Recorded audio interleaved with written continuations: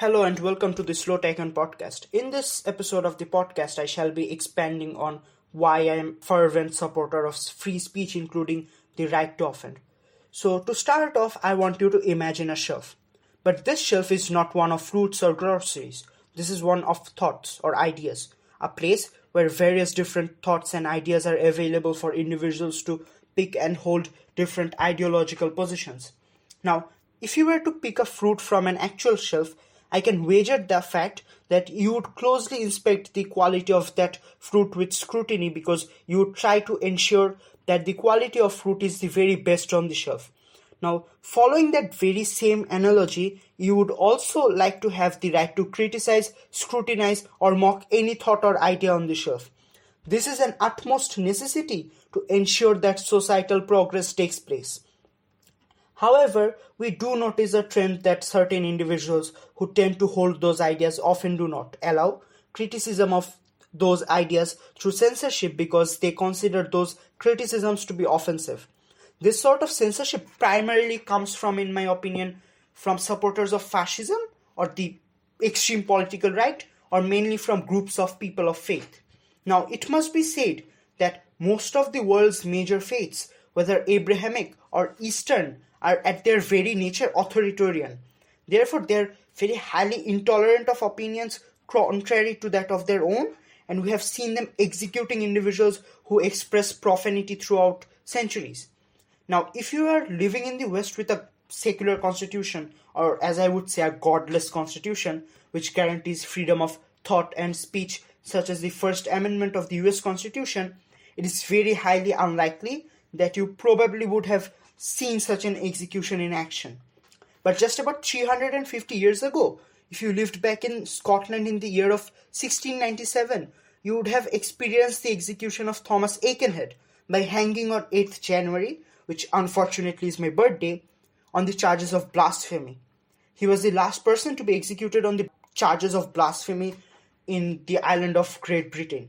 Now, times have very much changed indeed, and criminalization of blasphemy seems like a ludicrous idea and especially an impediment on personal liberty by the British government. Now, you might be asking what was the reason why such changes in the West took place which resulted them in repealing such laws. This is primarily because religion in the West got tamed by the values of the Enlightenment. It got chained under the influence of the pen of radical thinkers like Voltaire, Spinoza, and David Hume. These thinkers took upon them the burden to write against what they thought was an attack on personal liberty by repressive religious societies. These ideas, despite facing censorship, were smuggled into the masses, and as people got exposed to these ideas, they decided that the ideas which they previously held, such as punishment for blasphemy and apostasy, were pernicious. Right. So you do realize what happened here. Certain ideas, which were once thought to be too dangerous for the society, slowly became the norm. And for the better in this case. Why did that happen? Because in the marketplace of ideas, given that we allow ideas to be open to criticism, the best ideas are always picked first. But for this to happen properly, there can be no censorship in the first place to begin with. But how do you even tell people that you disagree with their fundamental belief systems without being offensive? I think, to be fair, there is no definite answer to this.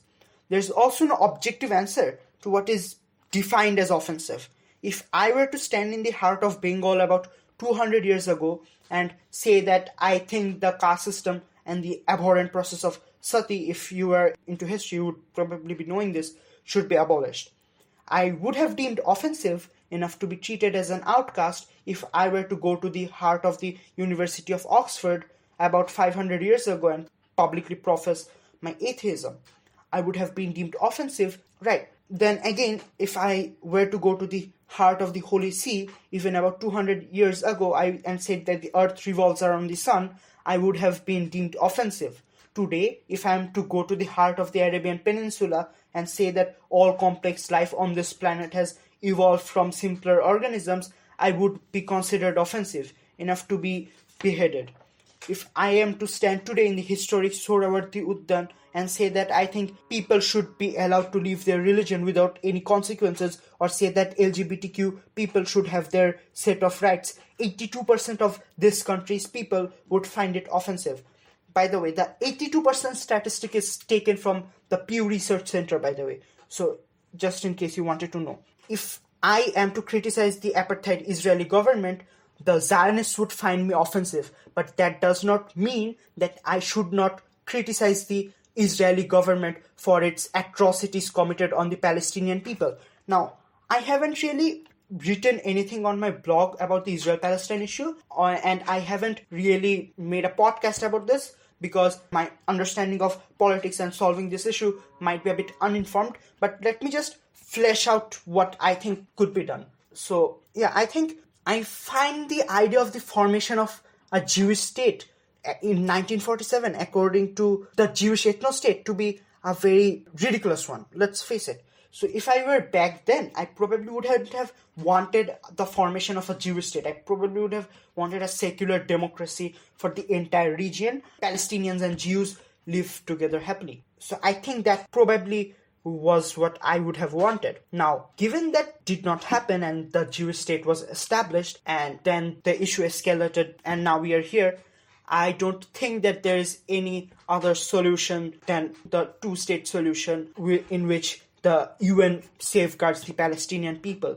Even though in this case, the UN is pretty useless because every time the UN tries to solve the problem, the US comes up and vetoes the issue. I think they vetoed the two-state solution back in 1976. They vetoed the two-state solution in 1980. By the way, the fact that I'm not sure about the fact if the US vetoed the two-state solution in 1976 and 1980. I would prefer if you could possibly look it up. I'm just trying to regurgitate what my memory here, so I might be a bit wrong with that or incorrect with that information. So I think that would pretty much solve the problem and divide the land according to the 1947 UN partition plan. Even though there are Israeli settlers on the West Bank, but I think they would need to go back to Israel, the actual borders of Israel according to the 1947 partition plan. So yeah, that's pretty much it. Now, even though the two-state solution would give rise to an ethno-state and a theocracy, but I think that the trade-off is far greater than the violence, right? So given that you don't have the two-state solution, in my opinion, the situation would be far worse for the Palestinian people. So that's why I support it. But I think I don't support the one-state solution because I think that in the one-state solution, the Palestinian people would have to face a lot of persecution. So in which case, Palestinian people have to go through a lot of persecution, and I think it would be far worse than what we saw in apartheid South Africa. So that's why I personally don't prefer the one-state solution. But yeah, that's pretty much my take on it. But yes, there has to be international acknowledgement about the atrocities the Israeli government committed on the Palestinian people. And to be fair, if anyone tells me that the Palestinian people should have chosen the two-state solution in the first place to begin with back in 1947, I think that I personally wouldn't have liked if a bunch of colonial settlers came into my land and asked me to get the hell out of my land, where my ancestors have been living for centuries, and just to create settlements for their own kind, for their own race. I mean, that's a pretty atrocious idea. And if Jews born in Brooklyn have a right to Jewish state in that region, I think Palestinians born in Jerusalem have a far greater right to the Palestinian state in that region. And I think that sums up my stance on this. Now, moving right along in our today's discussion. So I think, therefore, I have been, as I was saying, that given that people deem a lot of good things, or that people deem a lot of things offensive, I think that I have been able to establish a problem here. That being that there is no coherent definition in terms of what is meant by offensive. Many ideas which tend to make this society better are found to be offensive by the masses. Now the problem is that while some may only wish to censor those offensive ideas, whether in the form of blasphemous cartoons or simple statements, there are a group of fanatics who are willing to put to death those accused of profanity. The number of people who tend to openly suggest death penalty for such offenses tend to be a very significant majority in the Eastern Hemisphere, unlike the West, where they are an insignificant minority. Now, given that the idea of offensive speech is very subjective to say the least, how can we objectively make claims to ban such offensive speeches? You may find something offensive, but maybe I just find it funny. The idea or the extreme to which people are willing to commit themselves to censor ideas or publications which they find offensive is epitomized by Ayatollah Khomeini's fatwa on Salman Rushdie for writing a piece of fiction. 1/3 of the global population did erupt into calls for cancelling the satanic verses, and Ayatollah Khomeini himself called for the death of Salman Rushdie. Now, you might think that writing a fiction which people may find insulting doesn't really have any net positive impact on society.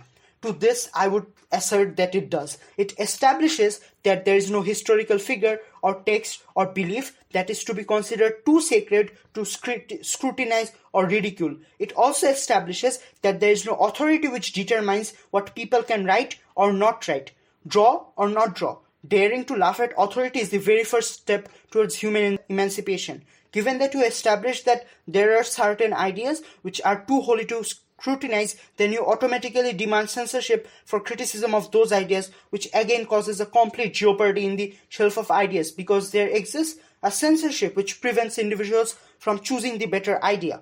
Now, back when I wrote this, the Prime Minister of Pakistan, Imran Khan, who not only is just an idiot but is also incompetent, has called the Muslim majority countries in the world for pressurizing the West to criminalize blasphemy against Islam under the pretext that it offends people. Under such blasphemy laws, you probably would have to go to jail for insulting a faith or belief system. I think freedom to criticize religion comes from the fact that no religion has proven their claim about the existence of any god or spirits. Those who wish to ban blasphemy presuppose the god and its offended character, assuming it's true. But truth is not assumed. Truth is proven. By the way, Pakistan police some time ago happened to have filed a blasphemy case against feminists who apparently had insulted Islam for staging demonstrations for equal rights. If you find that offensive, you have a pretty obnoxious taste in terms of gender equality. Since 1990, at least 78 people in the country have been murdered in mob violence and targeted attacks related to blasphemy accusations, according to an Al Jazeera tally. This is, by the way, is just according to Al Jazeera, and I think that there are a lot more many unrecorded cases of killing due to blasphemy. Till now, I believe that I have established a few key ideas in this podcast. Given that people are exposed to all sorts of ideas, only good ideas are bound to be picked from the shelf of ideas. Thus, there can be no censorship, as it hampers the efficiency in which people make moral progress. There is no objective metric of determining something to be offensive, and it is based solely on subjective opinion, and thus censorship based on offenses caused also act as an impediment to societal progress, just like the case I previously mentioned. Thus, it can be inferred that censorship is harmful. In certain instances, it becomes an utmost necessity to criticize faith, and it becomes more than a moral duty. Just for an example, just because a religion gives mothers threefold more respect than fathers, or claims that paradise lies under your mother's feet, or just because another faith has one of its most powerful goddesses to be a woman, does not entail that discriminations based on gender and sex do not exist in those religions. Something we have to understand is that in certain countries, in certain theocracies in fact, where they have those belief systems as the constitution, women have half the testimony of men in court, which is blatantly misogynistic. And if one is not willing to fight for the fundamental rights of women in that case, I think that one should not expect gender equality in every other case, right? So when faith becomes a political instrument or a tool for discrimination, it becomes, as I said, more than a necessity or moral duty to criticize it. Now, an important question which I reserved for the very end is, doesn't criticism of ideas or beliefs which people hold entail that you are being bigoted against individuals with those beliefs? The answer is a sharp no. It is to be understood that criticism of ideas does not necessarily mean that you deprive individuals with those ideas of their civic liberty based on prejudices, which is what exactly bigotry is. Or criticizing those ideas does not entail that you actively take positions which positively harm those groups of people. I think I'm very open about my criticism of faith, but most of my loved ones, family and friends are religious people. So you can criticize faith itself, but you are not allowed to hold grudges against people who hold those ideas, because then you become the very thing you swore to destroy. The principle is to love all people, but hate bad ideas. Thank you so very much for listening. Thank you so much for listening to this episode of the Slow Tycoon podcast. If you liked this episode, please don't forget to like and subscribe. Thank you so very much for joining.